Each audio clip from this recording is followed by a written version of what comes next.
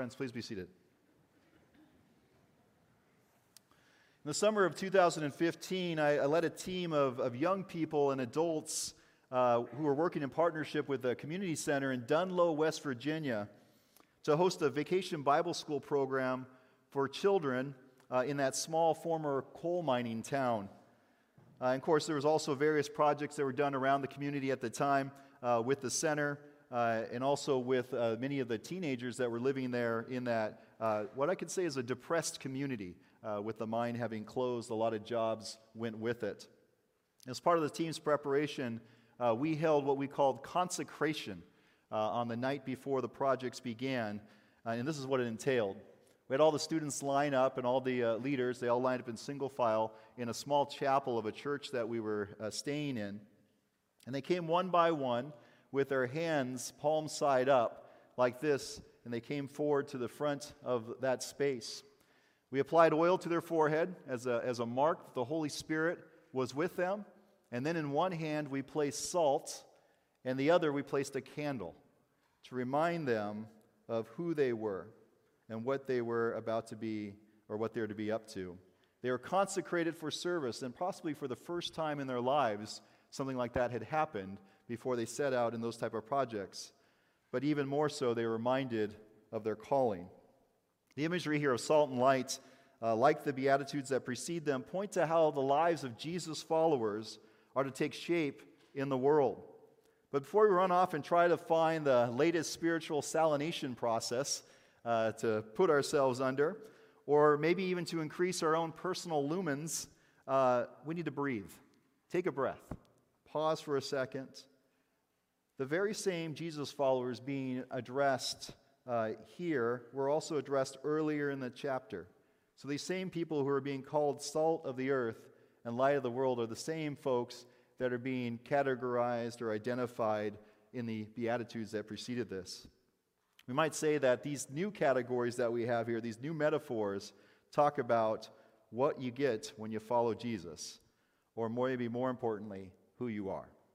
Emerson Powery echoes this nod to Christian identity when he observes, "Who are the salt of the earth? They are the humble, the ones who mourn, the meek, and those who thirst after doing what is right in the world. Who are the light?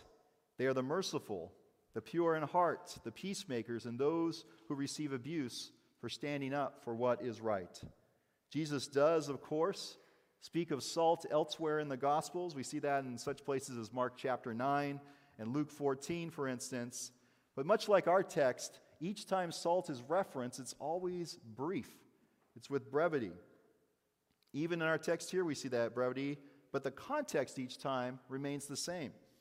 We see that each time salt shows up in the Gospels, as we've observed, being salt correlates to how the lives of Jesus' followers are to take shape in the world. That shows up over and over again with these salt references. And not some kind of insular way of how we're to be. Jesus is not at this point setting up a monastic community that's set within its own self-existence, its own purposes.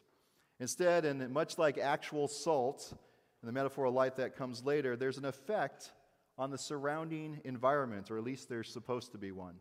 It's a point that Jesus seems to be getting at with all of this, that his followers will have an effect on the world around. Of course, we can look at news headlines about churches and different religious leaders, and maybe even our own lives, and see places where we've had an effect on the world around, but maybe not the effect we should be having. Jesus is talking about a different kind of effect here. Of course, to ensure that this point won't be lost on his audience, Jesus comes right out and says as much in verse 16, "so that they may see your good works and give glory to your Father in heaven." In other words, if you are a salty Christian, all right, so if you're a salty Christian and you're having no kingdom positive effect on your surrounding environment, you might be the wrong kind of salty. All right, I think there's a t-shirt I saw at the mall that talks about being a salty.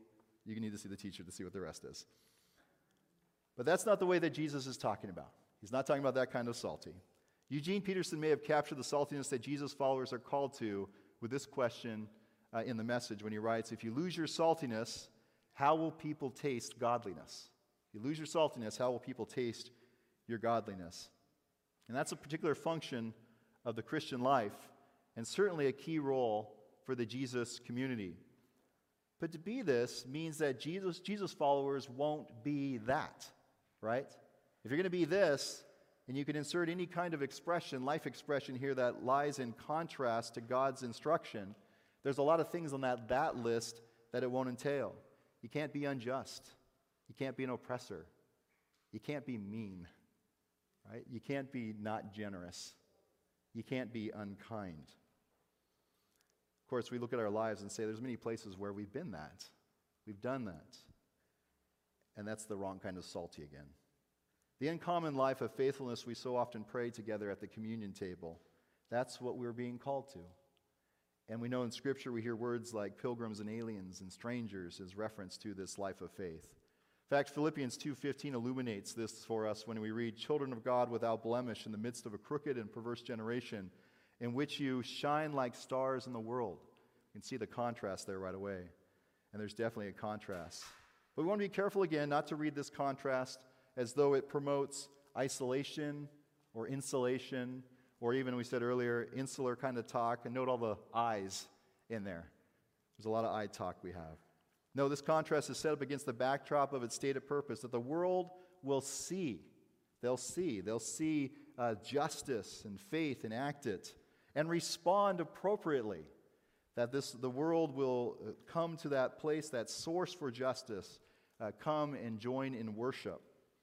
Or in turning to Peterson once more and following Jesus' imagery of light now, far from being an enclave unto ourselves, shine. That's what Peterson writes. Shine.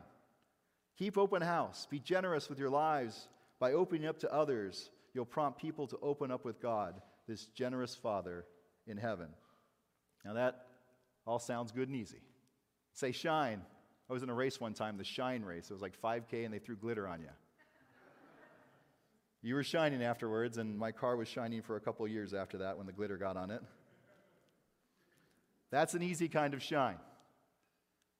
But when we come across a Jesus community like the one in Corinth, who seems to have gotten things all mixed up, we realize it's not as easy as we sometimes try to make it out to be. The message, of course, for them sat second to technique and style. Persuasive words of wisdom, of course. The focus becomes the messenger at that point over our Father in heaven. The gifts become outsized. All the while, the giver becomes undervalued. And all this happened within a Jesus community. And so we have the example of Corinth to remind us that we can become that and that we can very often slip into those places.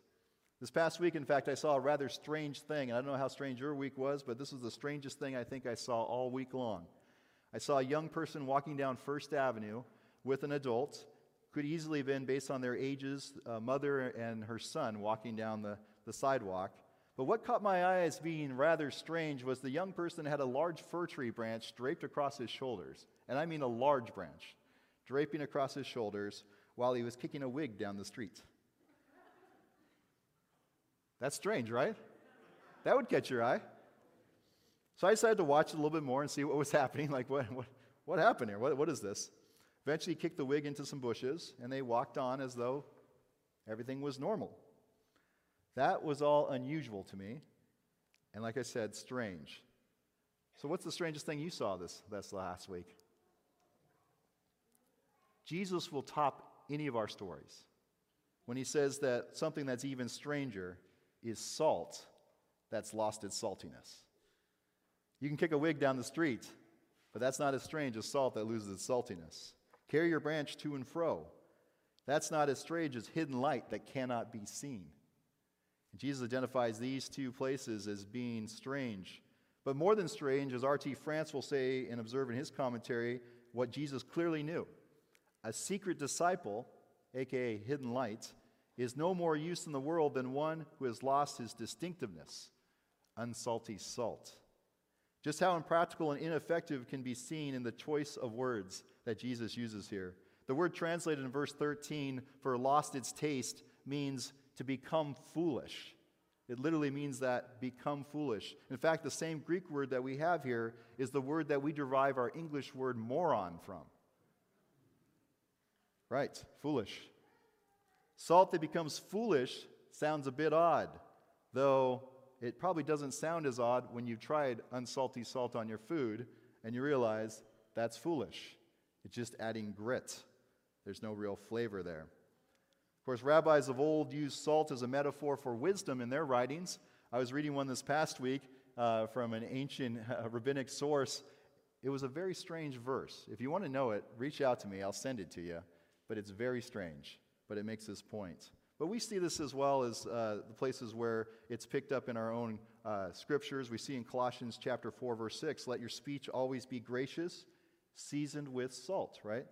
So that you may know how you ought to answer everyone. So there's where wisdom and salt, that metaphor, shows up. The opposite of wisdom, of course, being foolishness. One can see how foolish and unsalty became associated in word choices here. But as great as the challenge of living into this Christ-given identity of salt and light, there's another obstacle Jesus identifies beyond unsalty living that impedes our witness and our efforts. And our gospel reading is described as the bushel basket, right? The bushel basket. But quite frankly, could be any number of things that would impede the light of Jesus in the Jesus community or in the life of a Jesus follower. Of course, this particular idea is introduced by Amy Oden in her commentary on the passage, where she observes that Jesus describes a light not snuffed out, but covered up. The light is not extinguished, it's simply rendered ineffective. Oden will go on to invite readers to consider what bushels cover their congregation's light. I was reading this week, and I was like, oh boy, here we go. Should I tell this one to the congregation? Should we go any further? She identifies a few possibilities in her writings. She says, maybe the bushel is an inferiority complex, a lack of confidence that comes from chronically comparing ourselves to the big church across town or to the good old days when our church was full of children and youth. The inferiority bushel blocks out God's light. She goes on to write, or perhaps the bushel is the self-absorption of internal conflicts. While conflict is an expected part of any human organization, when conflict becomes an excuse for unproductive institutional self-absorption, then there's a bushel that prevents our light from shining. She goes on. Or perhaps the bushel is the fantasy church in our minds. This sort of bushel is seductive because it seems so positive and feels so good. Such holy longing for an imagined future can indeed fuel us. However, it is equally likely that we indulge in lots of incantational speech without any concrete action or effort in the present. Our church fantasies can leave us unable to build a common life with the real people around us. Magical thinking covers our light. Of course, Oden will go on to offer some hope here when she says this. Jesus is clear we are not victims inevitably doomed to being distracted and drained by the bushels of inferiority or self-absorption or fantasy. Bushels can only block out the light when we put them there. But it is a good question for us to ask what bushels we might be using to cover our own light, or even as a community, to consider and ponder that, knowing that they stand in the way. And Jesus is not naive or ignorant to the fact that Christian communities in the future and his disciples would face such challenges. So he names them. He names it right from the get-go. These same bushels, though, can be removed, and new ones can be avoided, and even removed as well, should they take up residence. But if you're looking for even more hope, there is more hope. If you're feeling, wow, that's a real downer, Jimmy. Can I get some more hope? There's some good news for you here. The one who gives light, the one who's illuminated the community, who's given disciples and Jesus followers of all ages a light to shine, that same one we read in John chapter 1, verse 5, that light shines in the darkness, and the darkness did not overtake it, and still has not overtaken it. So my salty friends, all of you, here in the room and online, let your light shine before others. Let your light shine before others. But first, a modern-day Corinthian caution. I hope you had a chance this last week to read Tish Harrison Warren's op-ed from late last month. It was in the New York Times. It's entitled The Temptations of the Personal Brand. I hope you had a chance to read it. If you didn't have a chance, you'll want to take a look at that. It's very insightful. And not only as challenging as it is informative, but Warren observes here, faith also challenges us to exist for something higher than ourselves. And what she's doing is she's writing against a culture, and the culture is not them versus us kind of culture, but the culture that exists within our own culture, in our own society, in our own thinking here in the Western world, particularly when we think about social media and the way that we present ourselves online. There's a drive to make ourselves into a brand, a marketable brand. And churches fall into this as well, and Christian leaders and even members of congregations fall into the same trap that we need to create some sort of branding of ourselves and that we have to service that brand. But she says faith also challenges us to exist for something higher than ourselves. A faithful understanding of vocation calls us to the common good. Jesus even spoke in the stark terms of dying to self. A modern paraphrase of his teaching might be, what good is it for a person, even a congressperson, that's the example she uses, if he gains tens of thousands of followers but loses his soul? Loses his soul. Salt and light are not personal brands. Becoming salt and light, we're not talking about branding on the internet or anything like that with these. But they are powerful even in weakness.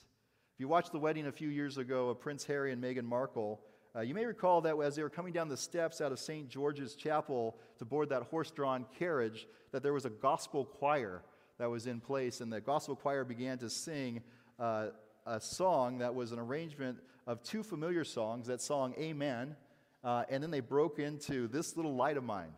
Anybody see that? Do you remember that part? They break into that? It wasn't the first time that these two songs, of course, have been married together in an arrangement. In fact, Sam Cooke recorded a similar arrangement at the Copacabana in July 1964. I listened to it about 7 times this week. It's great. So you want to take a listen to that. And though the origin of the latter spiritual, This Light of Mine, is unknown, its lyrics are quite familiar. This little light of mine, I'm going to let it shine. But the song is more than familiar.